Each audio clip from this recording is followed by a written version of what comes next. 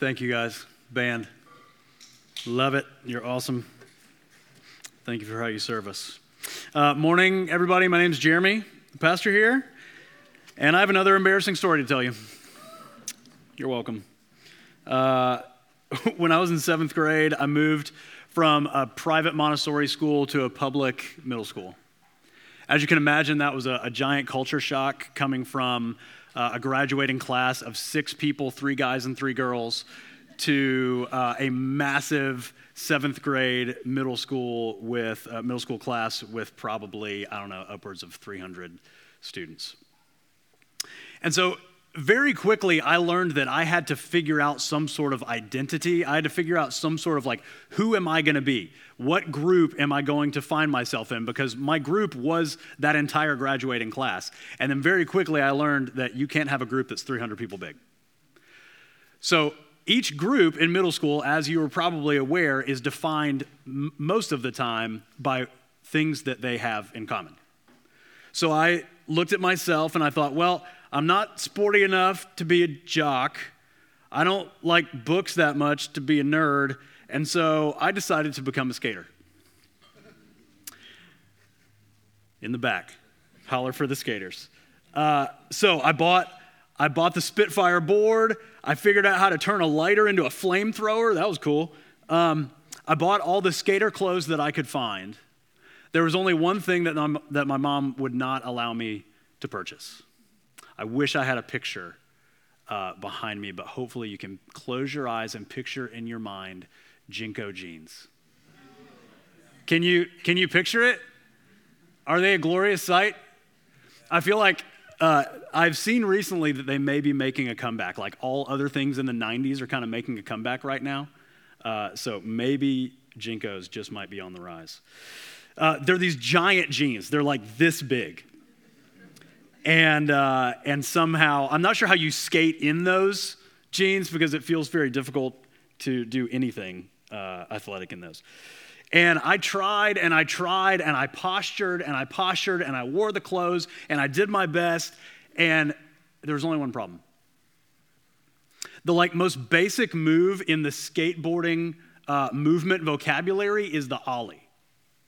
I knew it in theory. I knew you kicked the back of the board back, and then you jumped, and then the board somehow magically levitated, and then you slid your foot up, and then you landed back on top of the board. And yet I could never do it. So I was a skater who couldn't ollie, which means I wasn't a skater. So I lasted for about 6 months, and then I gave that up. Because life's too short to be somebody you're not. And I found out I was not a skater. We're spending the next 3 weeks reflecting on our lives, using kind of this turn into 2023, as many of us, I'm sure, in our own ways, in our families, in our private lives, in our work lives, all of those things are kind of taking assessment over who are we, what matters, and am I living in line with what really matters, and how do I shape my life for the next year based on that? So a way that you may have heard sort of a summary of all of our life be broken down is our time, our talent, and our treasures. And so those are the 3 things over these 3 weeks. Last week we talked about how do we steward our time, recognizing that our time is short. In the big scheme of history, our time here is very short. Today, we're focusing on our talent. How do we structure and steward who we are, who God has made us to be, recognizing, again, life is short. And we're coming out of Matthew 25, where Jesus teaches that there's actually 2 different ways that we could go out. There's 2 different ways that our lives could be shortened. One is we die and go to be with Jesus. The other is that Jesus returns and comes to be with us. And that's the context that Matthew 25 finds itself in. And there's 2 of these stories that Jesus tells called parables that he tells kind of in that understanding of what will it be like. How do we live our lives with the reality that at any moment, he says, he could come back. We ended last week with that command of watch. Be watchful, which translated that word just means stay awake. Be awake to the real reality.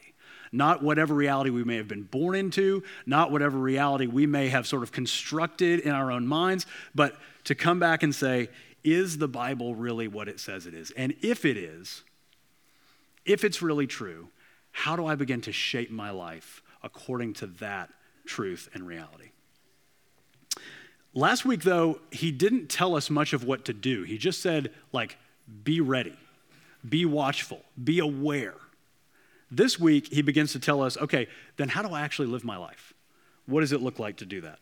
So to do that, he tells us a story, and that is the story or the parable of the talents. And so I believe Adrian Pedersen is going to come and read that story. In that place there will be weeping and gnashing of teeth. Romans 12:1 says, I appeal to you therefore, brothers, by the mercies of God, to present your bodies as a living sacrifice, holy and acceptable to God, which is your spiritual worship. The word of our Lord. Thanks be to God. Can we leave that Romans 12:1 verse up for a minute? This series is really framed around this verse, and we're calling it Present for that reason. And so, again, under the assumption that there is a God, that this is his written down word for us, that he does both create us and redeem us and now call us to live a becoming life to him, then how do we do that? What we're saying is that the best way that we do that is the one who created us, we want to give our life back to him and say, help us. You made this thing, so now help me know how to use this thing. How do I use this person that you have made me? How do I use this life that you have given me? How do I use these gifts and talents that you have given to me? And so we present that back to him this morning, our time, our self, and who we are. So summary of today might be stay engaged. Life is short. What we're going to do is break down this parable into kind of two key questions. With some of Jesus' parables, it's hard to know, how analytical do I have to be? Does this mean this or does this mean that? What is a talent? How do I then apply that to my own life? And there can be a pretty big jump from the story that he's telling to applying it to our life. So we're going to dial back and we're going to ask two main questions. One, faithful investment of talents. What is it? What does it mean to faithfully invest my talents according to this passage? And then secondly, a bit of a self-reflective question. Am I doing it? What is it? Am I doing it? So first, what is it? What is faithful investment of talents according to this passage?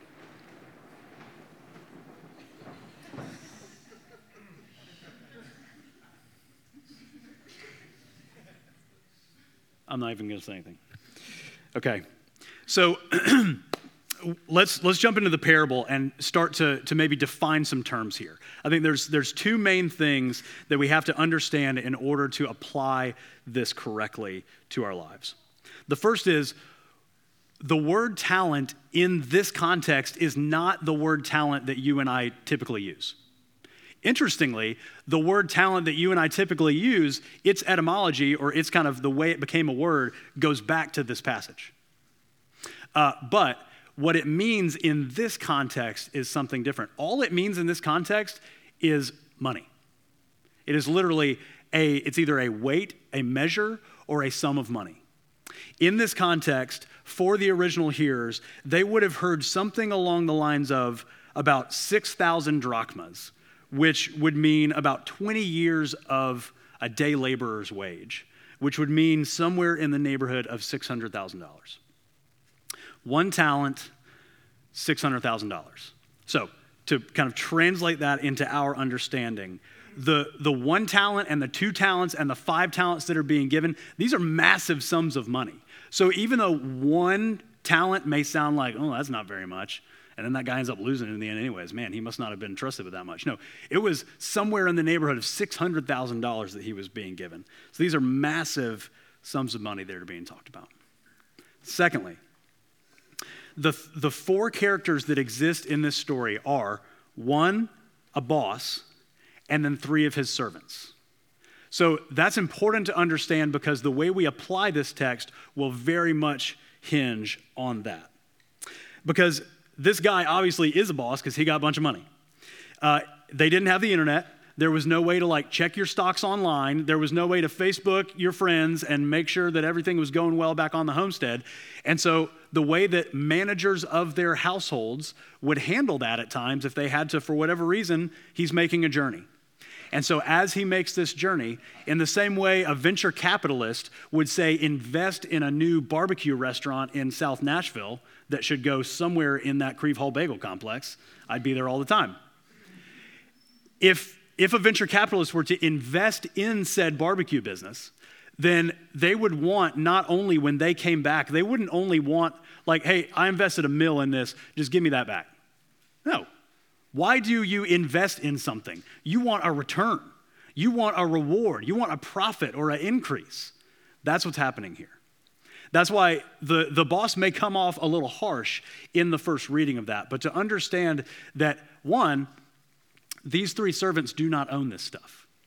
It says that he entrusted to them his property, personal pronoun, his property given to these servants to steward and care for a particular time until he returns. And the goal of that is to make a profit. Now, with those 2 things out of the way, we can begin to understand what's really going on in the passage. So, this man goes on a journey. He gives one guy 5 talents, which is somewhere around $3 million. He gives another guy 2 talents, which is somewhere in the neighborhood of $1.2 million. He gives another guy 1 talent, which is somewhere in the neighborhood of $600,000. And then he goes away. And all it says is he's gone for a long time. And so there probably somewhere in that period of time is lots of opportunity for gains, lots of opportunity for losses, lots of opportunity for, imagine being handed $600,000 or 1.2 or 5 mil or whatever it is and having to figure out what in the world am I going to do with this? Massive amount of money, especially in this context. First guy doubles it, returns it double. Takes 5, gives back 10. Second guy takes 2, returns 4. Last guy takes 1, buries it in the ground. That sounds sort of weird. Actually, more of a common practice in that day, definitely, than it is now. It does remind me a little bit of pirates, which is kind of fun. But the idea, kind of like you would bury it under a mattress, it's that kind of idea. Banks were not what they are today. They didn't have the FDIC and all of those things. So many people, to save their money, to secure their funds, they would bury it in the ground or hide it somewhere so it could be very safe. And that's understandable because the last thing you want is for you to end up, maybe I misplaced that $600,000. Not sure how you would do that necessarily, but the last thing you would want to do is to lose. And so he plays it safe. When the owner comes back, the boss comes back to settle accounts, he is so pumped. Servant 1, you nailed it. Great job. Well done. Servant 2, you nailed it. Great job. Well done. Servant 3, how dare you? Which again, may initially come across as harsh, but remember, the boss gave them his property with a particular goal to increase its value. And what the guy did was nothing, he didn't even try. He's afraid, and he buries it. So how do we begin to take this and apply this to our daily life? Because last time I checked, nobody's given anybody in here a cool 5 mil and said, go do something with it. Maybe, that'd be super cool. But how do we begin to apply this to our everyday life? I think at least 3 things, these begin to teach us at least these 3 points. 1, this says something about who God is. This begins to paint a picture of God as creator and owner of all things. This very much harkens back to Genesis 1:1. In the beginning, God created the heavens and the earth. And like a Lego master builder, he can make anything out of it that he wants. He can make a double-decker couch or anything he wants, for all of you Lego movie people. And he owns us because he owns this creation. The heavens declare the glory of the Lord. The earth is his footstool. He owns it all. This also says something about us. That if that's who God is, then who are we? If he is the creator, then we are what? The created, the creation. He has sovereignly set us at this particular moment. He has sovereignly made you exactly, uniquely, particularly you. He has set you in your birth order. If you're a middle child, a third child, a only child, he has set all of that up purposefully, perfectly. He's given you your experiences over the course of your life, your opportunities, your personality, your abilities, your gifting, your talent, all of those things. He has created that. He has created you. Then not only that in sort of a grand scale, but also a very micro scale. Genesis 1, verse 26 goes on to say that when God created us, unlike anything else he created, he utters these words: "Let us make man in our image." Nothing else in all of creation gets those words attached to it. We may see a beautiful sunset and say, "Oh, I see God in that sunset." We may be on a beautiful river or lake and say, "Oh, I see God in this place." Yes, that is true. These things declare the glory of God. But even more glorious than any of those things is the person sitting right next to you. They image God in a more glorious way than any other thing, any other created thing could. Like, for instance, all three of my kids have my nose. It bends up just a little bit. It's a little bit small. And all three of my kids, it was given straight from me to them. You're welcome, children. All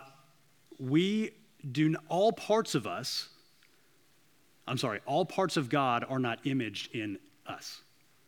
There's too much of God. God is too glorious, too wonderful, too powerful, too strong, too beautiful for any one of us to capture every bit of that glory. But that means each one of us is not the whole picture, but each one of us is a part of that picture. There is something about each one of you in this room, young and old. There's something about each one of you that uniquely images the glory of God.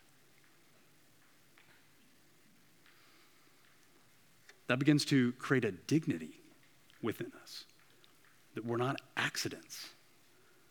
We haven't just been spun into this world in some sort of cosmic accident, but we have been made, handmade by a creator, then given a job to do. He goes on to say, this not only tells us something about God, something about us, it tells us something about our life. We are made to then invest. If he is the creator, we are the created. We are then made and given a particular role and a particular job to do. To move 2 verses later, Genesis 1:28, God blessed them. And God said to them, "Be fruitful and multiply." Sounds like the owner, doesn't it? Multiply what I've given you. Fill the earth, subdue it, have dominion over it. Take a chunk of creation and rip it off and make something beautiful, or make something useful, or make something helpful to the glory of God and the good of the people around you. That gets narrowed even more by Jesus when he comes onto the scene. He says there's 2 big categories that we live distinctly as believers in Christ. The first is as people. This is all people being called to do 2 things primarily: love God and love neighbor. He then goes on to say, then in Matthew 28, you not only love God and love neighbor yourself, but you're also constantly in pursuit of helping other people do the same, making disciples who love God and love neighbor in the same way you do. Is this the big framework with which you view your life? Is there a consistent consideration that there is a part of me that if I was not here, that if I was not a part of this family unit, that if I was not a part of this workplace, that if I was not a part of this church, something would be missing because I am not here, because I bring a particular part and parcel of the image of God to bear on it? There's a purpose that you can wake up with every morning if this is your reality. I'm always reminded, and I love this little quote in the movie Chariots of Fire. The story of Eric Liddell, real guy. He was a runner. He set a world record at the 1924 Paris Olympics in the 400, which was a race that he was not even supposed to run. He was training for another race until he found out, as a Christian, that race was on Sunday, on the Sabbath, and he felt the conviction that he could not run because it was a work that he felt he was doing, and so he could not do that work on the Sabbath.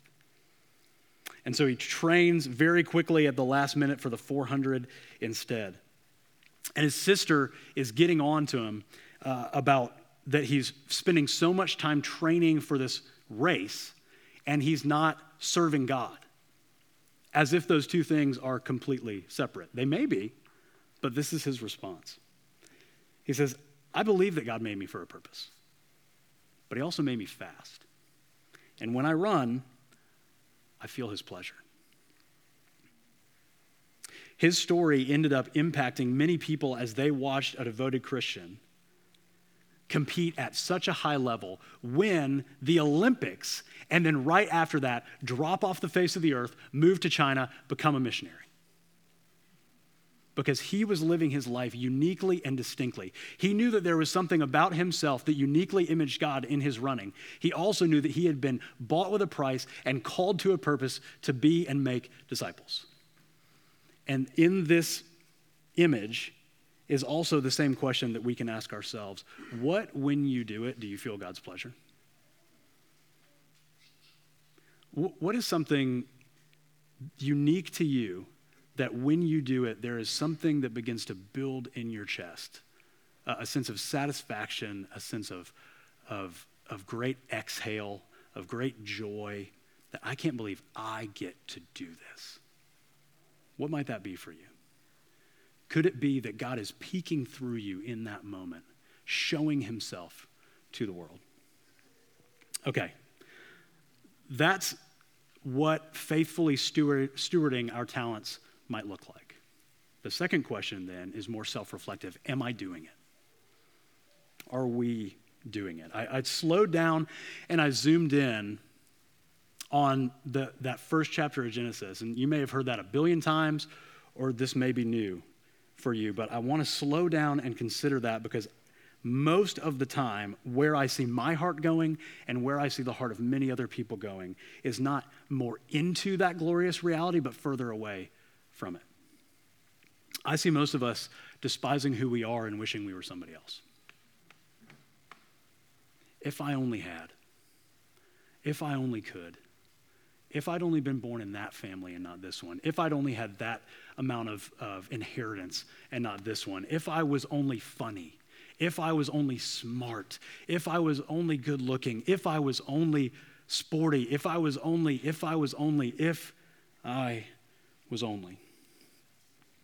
I had a pastor friend of mine in Lakeland who used to ask the question, do you love being you?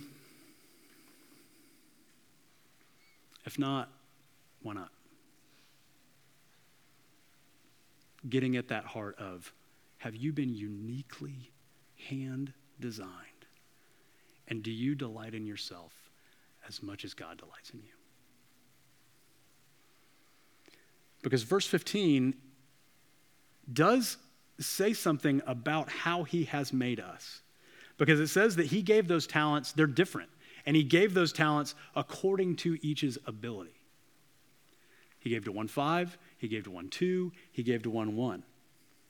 Like every time I take a personality test, I want to keep pushing it towards all the fun things that I want to be, more than just resting in the reality of who I actually am. I'm a 3, not a 7, okay. I want to be the fun guy, but I'm just a workhorse, okay.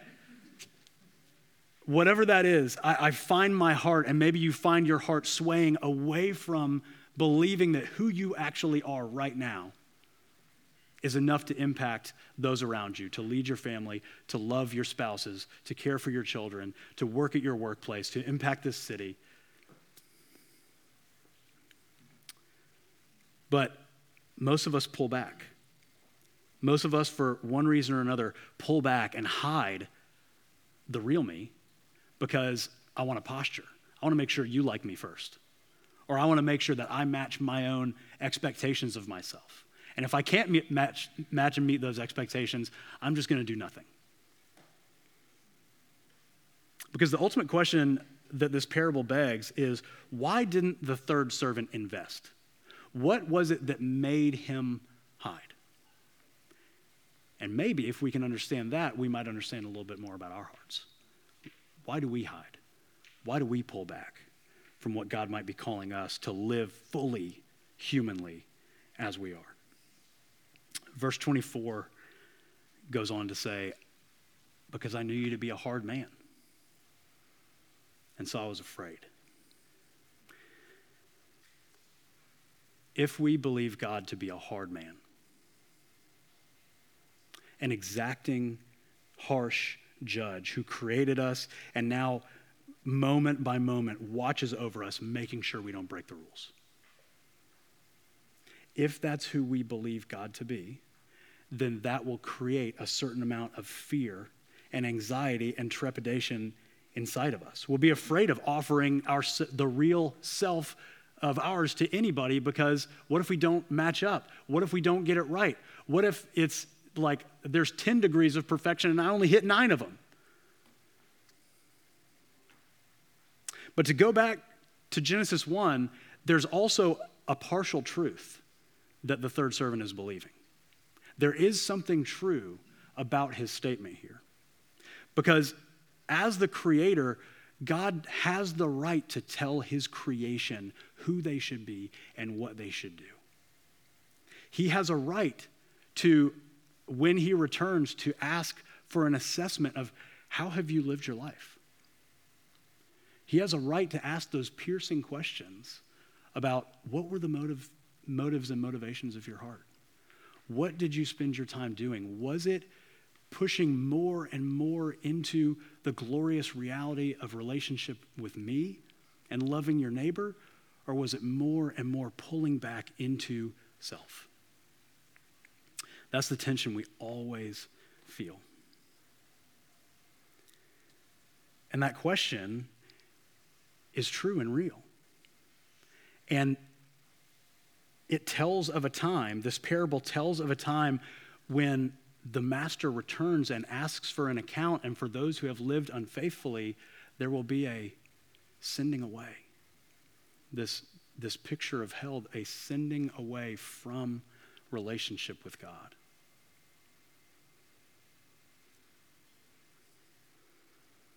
But here's what we have to remember about this passage. All of that I have just said is part of God's character. He is a just judge. But remember what this parable is about. Where this parable finds itself is Jesus is talking about a time when people will read this and hear this story later on after he has lived, died, resurrected again, sitting at the right hand of the Father now, and then people will hear this passage.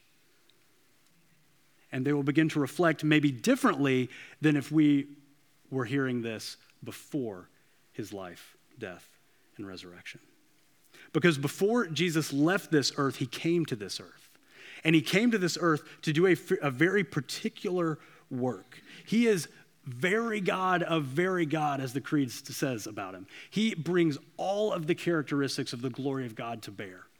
He is all strength. He is all beauty. He is all wisdom. He is all glory. And he brings that to bear on this world as a baby. And then he grows up for 30 years, and then for 3, he pours himself out, laying down his life, loving and doing exactly what his Father God tells him to do, and loving his neighbor in every possible way that he can. He perfectly invests his life. He returns back 100-fold on what he has been given. And yet at the very end of his life, look back at what the master says to the third servant. At the very end of his life, what words should he hear as one who has perfectly lived? Well done, good and faithful servant. What words does Jesus hear? You wicked, you slothful servant. Go away. I can't even be around you. This relationship with this Father that he has always had for all eternity past now is ripped apart and broken. Why did he hear those words? Because we are the unfaithful servants. None of us, no, not one, is faithful. None of us have stewarded our life for the 5 or the 2 or the 1 talent we've been given. None of us in our own power can steward that thing. Every one of us will let it slip through our fingers. Every one of us will squander it for ourselves. Every one of us will hold back, except Jesus. And so now, the commendation from the first and the second servant, well done, good and faithful servant, that Jesus should have gotten, now by faith in him, we have. And so now on this side of the cross, awaiting his return, we can now live under the well done, good and faithful, well done, not because of what you have done, not because of what you will do, but because of what Jesus has done. Well done. And so as we begin to live and hear that well done, as we trust in Christ, saying, I can't steward this life well enough. You must steward this life for me. You must live this perfect life. I take it, and I give you my dirty one. I give you my unfaithful one. Then the crazy thing that begins to happen as we live in that and under that well done is we begin to live that same life of Jesus, because now Ephesians 4 says that when Jesus ascended, gifts came down, Spirit came down. And now the Holy Spirit, the same one that empowered him to do all that stuff, now lives and breathes and dwells in us. Because to open up the real us in real life is real risky. To walk into and not away from those places where we want security, but instead we choose service, is risky every time. It's going to cost us something every time. And Jesus says, yes, that's what I made you for. Break off these chunks of creation. Make something beautiful out of it. Love somebody else out of it. And as you do, you will glorify your Father who is in heaven. So as we close, I just ask you that question again. What, when you do it, do you feel God's pleasure? It could be cooking, it could be serving, it could be leading, it could be working the spreadsheets, it could be running, it could be gardening, it could be a whole host of things. We love God by embracing who he has made us to be and continuing to live more and more into that reality, being conformed more and more into the image of Christ, into the holiness that the Bible calls us to, and then living more and more into the reality and leveraging the real us to love somebody else. So what would it look like if every one of us got to pick the most fun thing that we love to do more than anything else, and we got to walk out the doors this week and we got to think, how could I use that place that I feel the most pleasure from the Lord? I want to go out and I want to use that for the sake of somebody else. How could 200 people sitting in this room, walking back out into all of their workplaces, all of their neighborhoods, even one another in this church, as we continue to live and dwell with each other, what would it look like? How could our city be impacted by that kind of freedom, that kind of well-doneness that begins to more and more open us up to what the Lord might call us to do, and to walk into the riskiness and the unsurety of what that might look like, and trusting him all the way through to be faithful. Let's pray. So, Father, we ask for your kind of courage and your kind of boldness. I love the song that we just sang, that we need you, that you are the great provider, you are the great healer, you are the great lover. And when we look at our past week, when we look at even this morning, when we look at our hearts right now, we see all of the ways we fall short. But we praise you, Lord Jesus, that you, in all of the reasons you had not to love us, you have pushed through those with your very own death and loved us in spite of ourselves. Holy Spirit, help that to more and more settle on our hearts. And as it sits on our hearts, would we open up and walk forward and toward your great glory and the good of our neighbor, that Creve Hall, that South Nashville, that our city and state and country and world would reflect you more and more. Be filled with joy because your people are joyfully pursuing everything that you've called us to and who you've made us to be. We pray in Christ.